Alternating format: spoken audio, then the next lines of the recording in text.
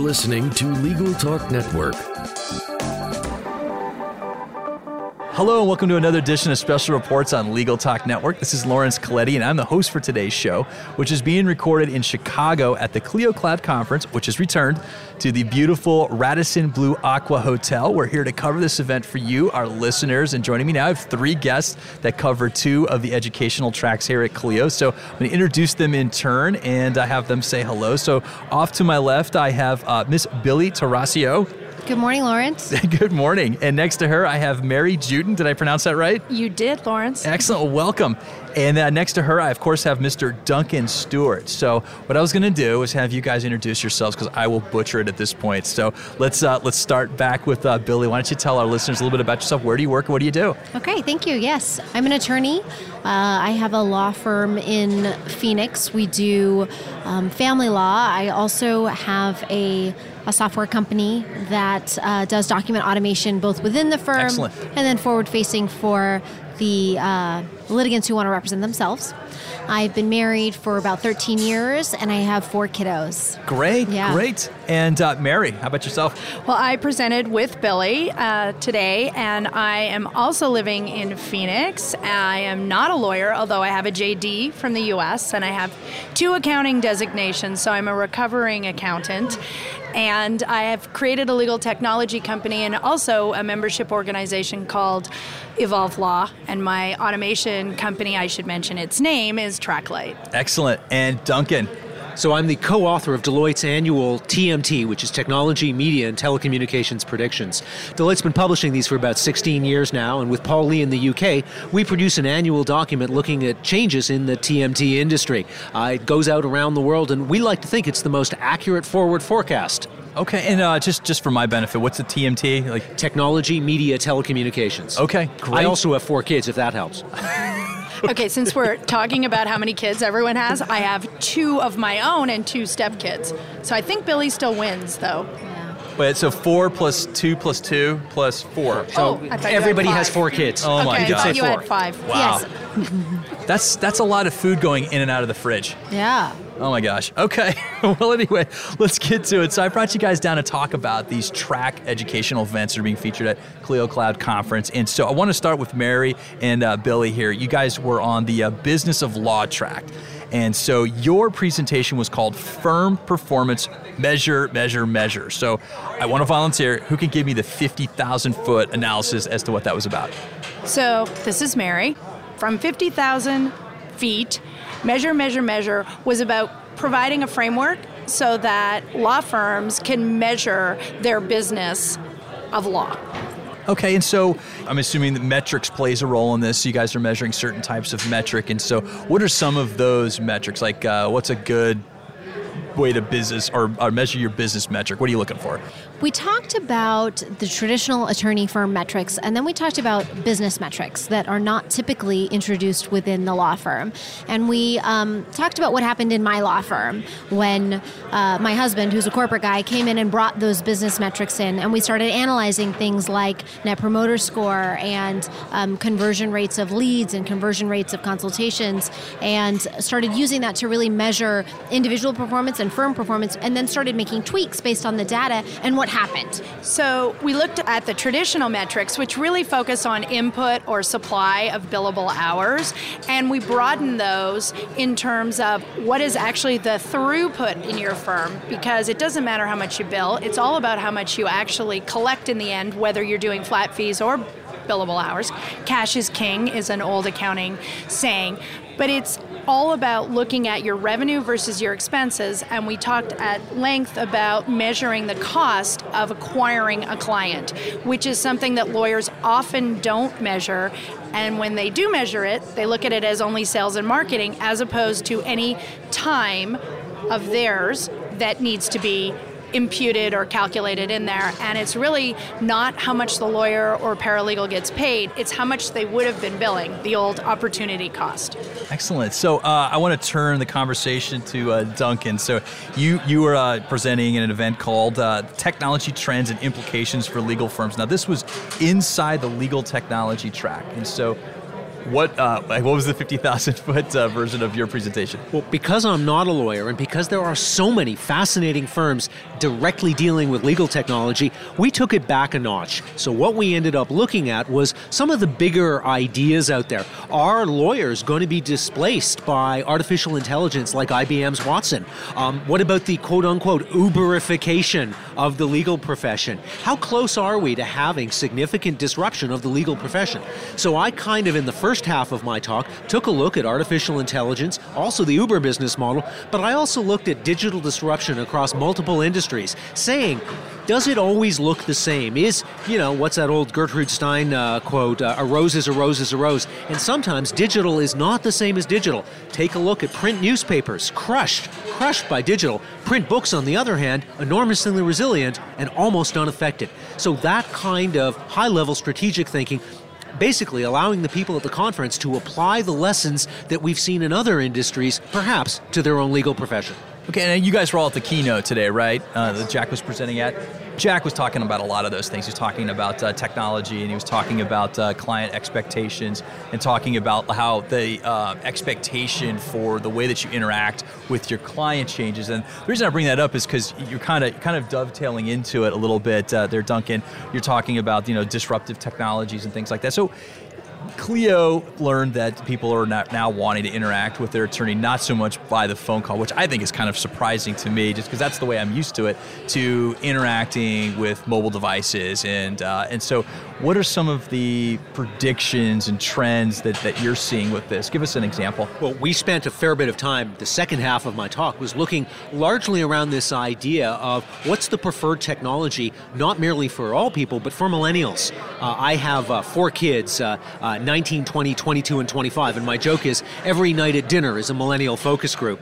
And one of the things that we've discovered is, not just through my kids, but through broader research, is that the younger people, 18 to 35, these millennials are not the post-PC generation. They love their smartphones. They adore their smartphones. They sleep with their smartphones. But at the same time, for certain kinds of transactions, high value or extremely complex transactions, they may continue to use their desktop or laptop computers, bigger screen, bigger keyboard. And it's that idea that the channel to the younger audience is, yes, mobile, and it may even be mobile first, but it's probably not always mobile only. Are you looking at this, the computers are kind of the foundation, and then I guess the mobile device is an extension, more personal, or? It's probably the other way around. Okay. Mobile's probably the foundation. Oh, wow. So mobile first is probably right, but the PC is, the way I like talking about it is like the, remember back in the days when ATM bank machines came out, you'd go to them almost all the time. You needed your passbook updated, you needed some cash, you needed to make a deposit. Going to the ATM was something you did maybe almost daily, but you still went to the bank branch maybe once a month, maybe a couple times a quarter. In the same way, mobile may be the dominant device for many young people, but they will still use the laptop on an occasional basis for that complex or high-value transaction. Obviously, when it comes to legal, there's stuff like signing a form, which is pretty trivial, and you could do that on a smartphone. But when it comes to reviewing and collaborating on a multi-page document, that's something that you might want to do, once again, not on phone, might want to do that on a bigger screen. Can I just add something? Yes. Also have millennial focus group, 19, 19, 21, 21. And I just see the difference between actual interaction. Personally, not a millennial, obviously, but I don't answer phone calls when I don't know who's phoning me. Yeah. And I'm not in the millennial group. And, there's no point in phoning my children. If I phone any of them, they think something terrible has happened, because otherwise I should just be texting them. But it's interesting because I see more and more attorneys moving to iPads, and maybe Billy can talk about this. It's that step in between mobile and then, your iPad's not necessarily hooked into your, using it as a phone or texting. It's more about using Clio or using some of these other platforms on a tablet. I think that's a must. Yeah, well, and I'd actually like to take this conversation in a slightly different direction, because is that clients want to do transactions digitally, but clients want to have personal, emotional conversations, not via email. And one of the struggles within my law firm is for people to recognize where that line is. When is it more appropriate to pick up the phone or have an in-office meeting, which is still required when you are working on highly emotional issues? And for litigation attorneys, litigation is highly emotional. Yeah, I think that's a tough place to draw the line. It's one that just the difference between me and my girlfriend, she is more text interactive, I'm more phone interactive, and I think anybody that's is done like sales, which I have not, a lot of times I do this with clients, is that I like that personal connection, that phone connection, but as I'm coming to learn, there is another way of doing this, and some people want an arm's length distance that some of these mobile devices and these apps made for them give you, and so they want to collaborate with you, so they don't necessarily want to talk to you, they don't want to say, hey, this is awesome, kindest regards, whatever, at the end of their emails. They just want to do the work and then hear a comment. And so it's kind of interesting. I think it's a really good point. Where do you bring that up? And it almost seems like to me that it's almost client to client. You kind of have to know in your head, all right, this person prefers text, this person prefers calls, this person just prefers me to do the work and be quiet. So it's kind of an interesting place to be. But I want to circle back to your metrics. And so, sorry, Dunk, I got to circle back to the metrics here. Now, you guys are talking about the cost of acquiring a client until it turns into actual revenue. And so I think law firms, this is a very difficult thing for them. They're so focused on providing a good service experience to their client. I think running the business just seems almost like a distraction from doing that good work that gets them hired. And so some of the other things, as far as like watching revenue, so you're tracking how much acquisition cost for a client is, but what are some of the other revenue-based metrics that lawyers need to be focused on in their practices?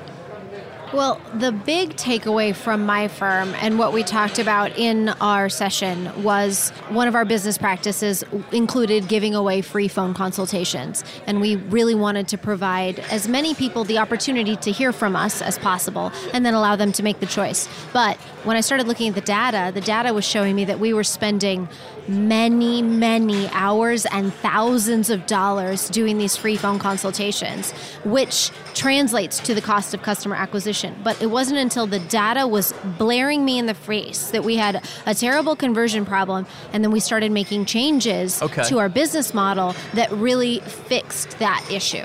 Okay, so kind of like in the service industry, focus on supply chain here a little bit, these different connecting points. Okay, that's great. Because a law firm, you do supply hours or you supply services at a fixed fee. It doesn't matter. And people seem to think with KPIs like, oh, that means I have to change the way I do everything. No, it's just putting in actual measurements so that you can take a look from 50,000 feet and look at all the different areas of your practice. But it's not just the billable hours you supply. You have to actually look at collections. You have to look at then how much money or time are you putting in as a law firm partner, and what is your return on that investment? What is your ROI, which is something that you don't usually hear in the law firm setting.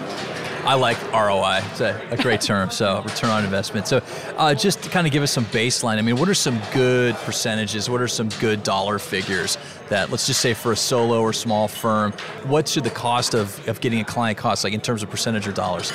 Well, so what you hear all the time is a third, right? A third to the attorney, a third to overhead, and a third to profit. But that is rarely the reality of a solo. Solos spend a whole lot more money on people and less money on overhead, hopefully. I mean, with the availability of the cloud and the softwares, there's no reason that we need to spend a third on our overhead. So I think that it's really taking a look at where are we at and where do we want to be. And so for my firm, my goal was, okay, I want to spend, let's say, 40% on my people, and I want a profit margin of 25%, and I want the overhead to be what's left over. And I think it just gets back to, it depends. It depends what kind of law you practice, because it's very important when you're measuring, okay, what is the lifetime value of this client to me? Well, if you're a one and done type law practice, might be a litigator, or hopefully it's a divorce attorney that's only dealing with one divorce. So measuring that value is going to be different compared to someone who's a business attorney who's trying to upsell, because it's much less costly to acquire new matters by upselling to existing clients. Duncan, let's get you looped back in there. So now you were talking about the leading first with the mobile devices, and then but people still want to interact with a larger screen, a little bit like your laptop. And so, what were some of the other messages that you were making as part of your presentation today, as far as trends that lawyers need to be looking out for? Well, I mean, there's stuff I didn't talk about because the whole conference is about it. Cloud. I hear cloud is going to be a big thing. So, that's one of the ones I don't bother talking about. It's sort of, everybody knows that one. One of the things we looked at, for instance, that I think is kind of interesting for the legal space is the future of print books. A lot of people saw what happened to the CD when the MP3 came along, and some very smart people predicted that the e-book was going to take over in the same way. We have e-readers, even young people own the devices, but interestingly, both in the US and around the world, print books have really hung in there. They're down a little, but e-books tend to be about, 10-15% of the market in some places like the States, but in most of the rest of the world, they're under 1%. Even more interestingly, younger people are more attached to print books versus e-books than older generations. E-readers are, in fact, largely an older person's device. And I think that has some fascinating lessons. The idea that, what happened to print newspapers, print magazines, print directories, print catalogs is not happening to print books. Now, we use a lot of books. We use them to learn. We use them to teach. We study. The fact that we remember what we've read in print on page longer and better than what we read on screen doesn't matter for Twitter, but it does matter for an awful lot of other stuff that people need to keep in their heads for years. Well, that's interesting because, I sort of wonder if the reason you learn better from a physical book is because that is what you historically learned on, like the Cornell method, writing in the margins and being proactive as you're going through your studies. Like in law school, I carry that same method over to law school. I'm scribbling in the side of the margins and I'm doing outlines. And so I'm almost wondering if it works better because that's the way we were originally taught. Now we're being forced to, not forced, but we're being suggested that we should go to a cheaper electronic model. There's been some research on that. The answer is no. Okay. Even people people who've grown up entirely on ebooks still read better on print. There's some theories as to why. That ability to make notes is part of it. The resolution is subtly different, but probably the most important thing is that books are three-dimensional. Think about how many times you've read a book and you go, hang on, I remember this picture, this case, this precedent. It was about 3/4 of the way through, and on the right-hand side was a picture of a wombat. Okay, the wombat's not true, but that ability to store information in a three-dimensional space is apparently how the human brain remembers stuff best. And at the end of the day, when you're reading a print book, you're not getting auto notifications that Taylor Swift has just done something else. Not that I'm objecting to Tay-Tay, but I think there are times. Are you, Duncan, are you a Swiftie? Oh, no. I'm a Swiftie. Are you a Swiftie? Oh, yeah. Billy's a Swiftie. I think Mary, she's fabulous, but not that big of a Okay, well, I think it's a great place to leave it for today. So anyway, I do want to give everybody that came on the show today an opportunity to give some contact information for some of our listeners if they want to reach out and learn a little bit more about what you've been talking about here at Clio Cloud and on our show today. How can they reach you? So I think, Billy, we should start with you. Sure. Well, my Twitter handle is @MyModernLaw, and I'm on the app, so I'd love to connect with you. Okay. Mary. My Twitter handle is Mary Juetten, and that's Mary spelled normally, and then Juetten as in Nancy. And Duncan. I'm @DunStewart on Twitter with a W in the Stewart. But also, I'm on LinkedIn, I'm on Facebook, and one of the neat things about Facebook is that you don't have to be my friend. That sounds weird when I say it, but there's an option called follow so that you can actually be out there on social media and see the longer form stories. As you may have noticed from my answers on the podcast, it takes me more than 140 characters to clear my throat, so I prefer the longer form of Facebook or other things like that. Fantastic. Well, this has been another edition of Special Reports. I'm Lawrence Coletti, signing off from Chicago. Until next time, thank you for listening. The views expressed by the participants of this program are their own and do not represent the views of, nor are they endorsed by, Legal Talk Network, its officers, directors, employees, agents, representatives, shareholders, and subsidiaries. None of the content should be considered legal advice. As always, consult a lawyer.